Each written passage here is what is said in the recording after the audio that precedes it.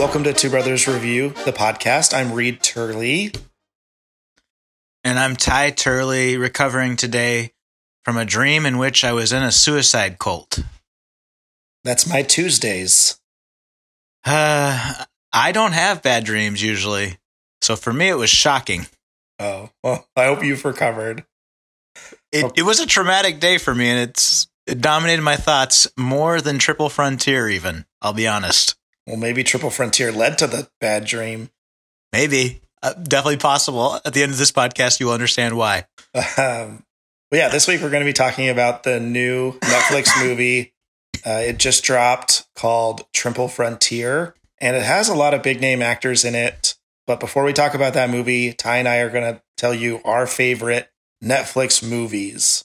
Ty, I'm ready to hear you say Roma, but surprise me. It's not Roma. No way. It's way better than Roma. It's Set 'Em Up from last summer. Oh, man.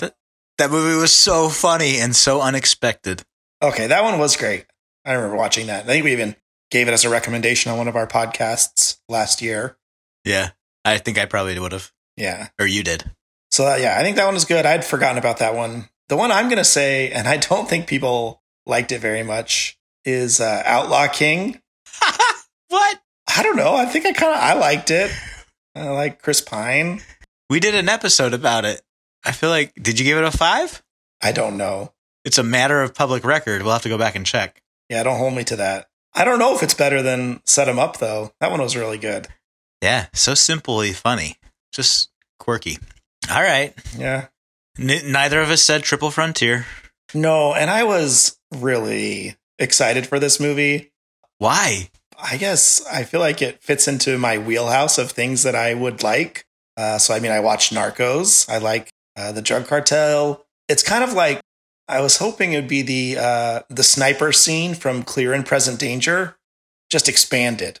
And we see that guy's story. And it wasn't. Man, someone should make that movie. Wait, which guy? Which guy would you choose to follow in the sniper scene from Clear and Present Danger? The good sniper, the guy who eats the McDonald's wrapper and is moving around, and he gets closer and closer.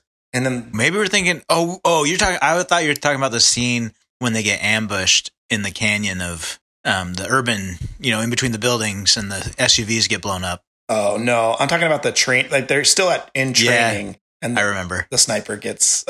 It's great. I love that scene. That's a great scene. I love that they say the chicken's in the pot. Cook it. Yeah. Classic. Oh my gosh.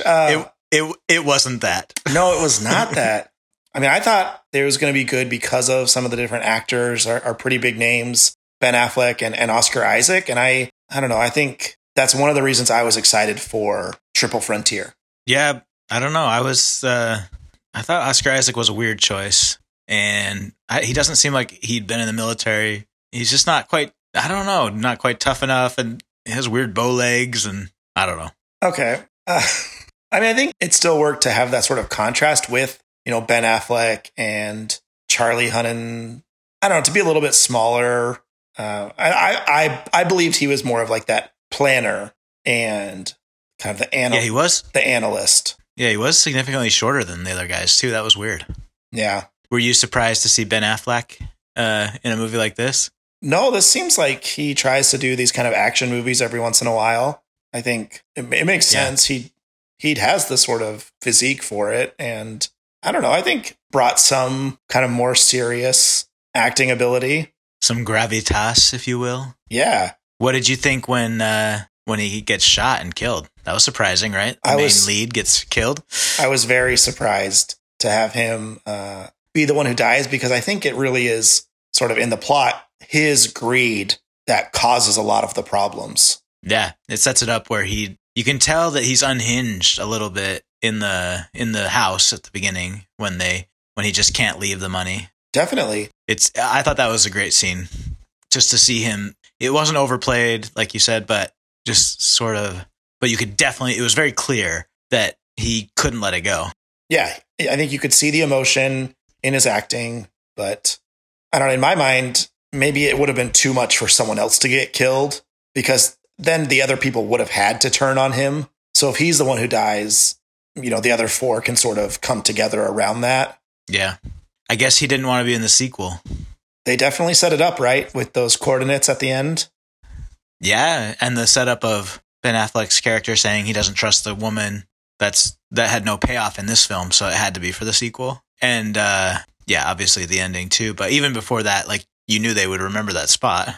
I'm surprised they never actually said it though. Like, even when they dumped those first bags of money, it was in the middle of a Peruvian jungle. Like, people aren't going to find that. They definitely could have planned to go back and get that money and up in the mountains. It's like, who's going up there? Yeah, and well, this is not exactly the same point, but it just, in my mind, as soon as they realized the helicopter wasn't going to make it over, or before the helicopter stripped its gear or whatever, why didn't they just hide some of the money in the middle of nowhere jungle and come back and get it when they, split their weight in half and come back and get it later, take 2 trips over the mountain? It just, they hurried when I don't feel like they needed to. Right. It was disappointing to have them feel like they're such good kind of coordinators and they plan this all out. And then because they were greedy, they took too much money. They just lost that ability to critically think about it. That's a generous explanation where that abnormal behavior is justified by the story. I don't know if... Oh, I think it's bad writing. Yeah, like you could justify it and say they got stressed out and lost their minds, but I don't know. It just felt like as soon as the helicopter started losing altitude or having a struggle, I would have been like, all right, new plan. We're dumping half the money. Well, and it was just so frustrating for me to feel like they're taking all of this money. They won't leave any of it behind. They give those families in the village $1 million and then they can't even take the money with them. It's almost crazy. Like, why not leave them 5 duffel bags of money? Well, they still thought they were getting it over. They thought they were going to walk with the mules to the edge of the ocean. You're right. I guess that is like a confirmation bias or having hindsight, but I just think they could have got out of there with $50 million. Instead, they made out with $5 million because they were trying to make it out with $200 million.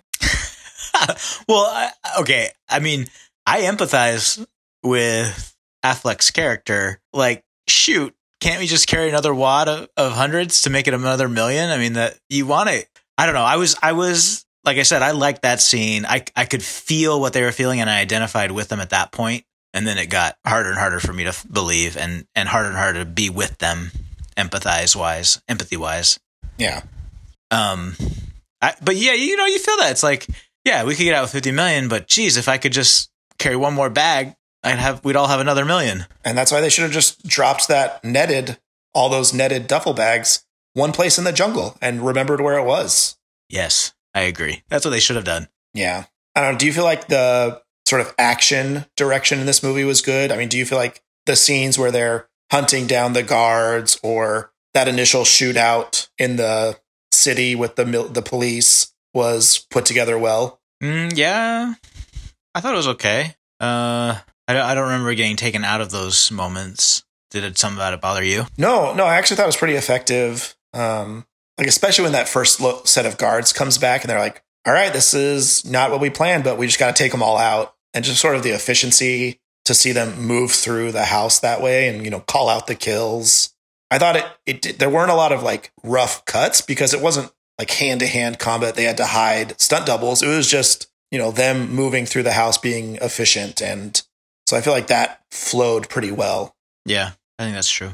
I think probably my favorite thing about the film was how it works as a metaphor for what happens when you send people to war. Because these guys start with this idea that they're doing something very noble, and very quickly they're killing people that had nothing to do with the evil that they're claiming to fight. I think the story has a lot of strength or a lot of possibility in terms of how it's set up. I don't know if I liked exactly how it was carried out, but I liked the idea of the scene in the farmer's field where, they end up killing people that aren't even their enemy at all. And I just remember watching it and feeling like, this is what our country's done. No, I think that's fair. You think you're doing something, you're going to benefit yourself, but it ends up costing you, or, the outcome is not what you anticipated. There's just someone even in the movie says it. These things never turn out like you think they will. Yeah. I like that idea a lot. So, beyond sort of the scope of the movie, I'm always so interested when places or things do get released on Netflix. Do you know if this one was originally like funded by Netflix, or did Netflix buy it after it had been made? I don't know. I mean, it seems like Netflix is now putting out more of these big movies with big actors, but it still is just surprising to me that, I don't know, directors and actors want to be on Netflix, but maybe they just care about the paycheck. Well, this one had a theatrical release. Did you know that? No, I didn't know that. At least on the billboards for it in the subways in New York City, it says in theaters March 6th, on Netflix March 13th. Oh, okay. Well, then I guess maybe they want it to qualify for awards, or maybe that was just part of the deal with the director. Yeah, it was. I'm looking right now, and it wasn't going to get made unless Netflix came in and purchased it or financed it. So okay, they didn't just purchase it after the fact. Did you see that it was produced by Catherine Bigelow? No, I didn't know that either, actually. Yeah, I noticed that when in the credits, and I could see that. It felt like definitely her in her wheelhouse. I think so. Sort of the effects of war and the realism that they try to kind of, I don't know, portray. Yeah. Are there other things you liked or disliked about this movie? Just didn't. It got kind of hokey by the end, and I didn't believe, like, for example, when they're driving on the dunes by the ocean, and Oscar Isaac's character went from being like, yeah, we got to kill them no matter if they're teenage boys or not, up on the mountain, to very quickly unable to kill these guys, even though they're attacking them full on. That just didn't seem very believable to me. I agree. I think that scene is hard to just, maybe they wanted a little bit more excitement at the end, but to have them all be in the water and being fired at and none of them getting hit, that's terrible shooting. Yeah. Well, and they're in the truck too. No one ever gets hit, even though there's like 3 cars right behind them. Yeah.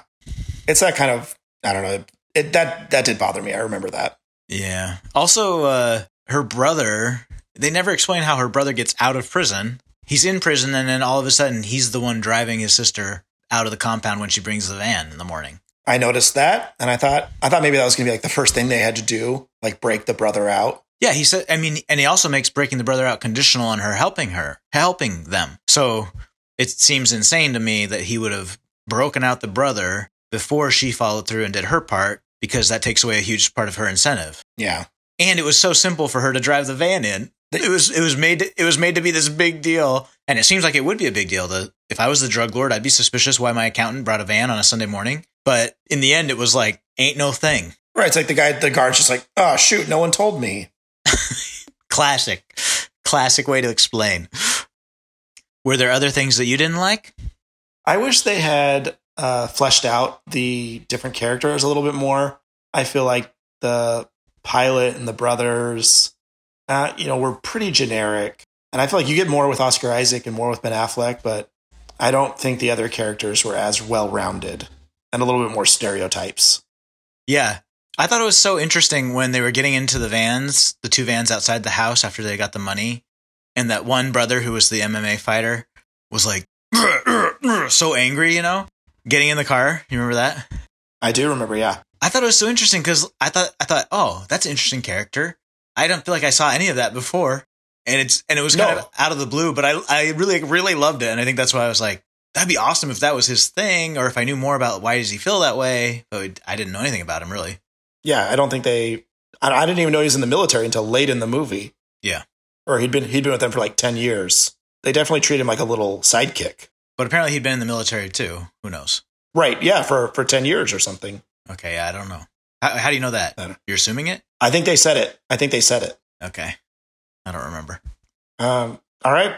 What would you rank Triple Frontier out of 5, Ty? I'm giving it a 2, but I do want to see the sequel. I am also going to rank it a 2. Ooh. I thought this movie would be a lot better, more exciting, but I just feel like it didn't quite get there for me, which is disappointing. It might be one of our lowest combined scores ever. I know. I would still recommend that people watch this. I think only if you really love military stories, I think. And who doesn't? Half the population. No, I'm just kidding. That's fine. Do you have something else you want to recommend for our listeners to watch, listen, or read?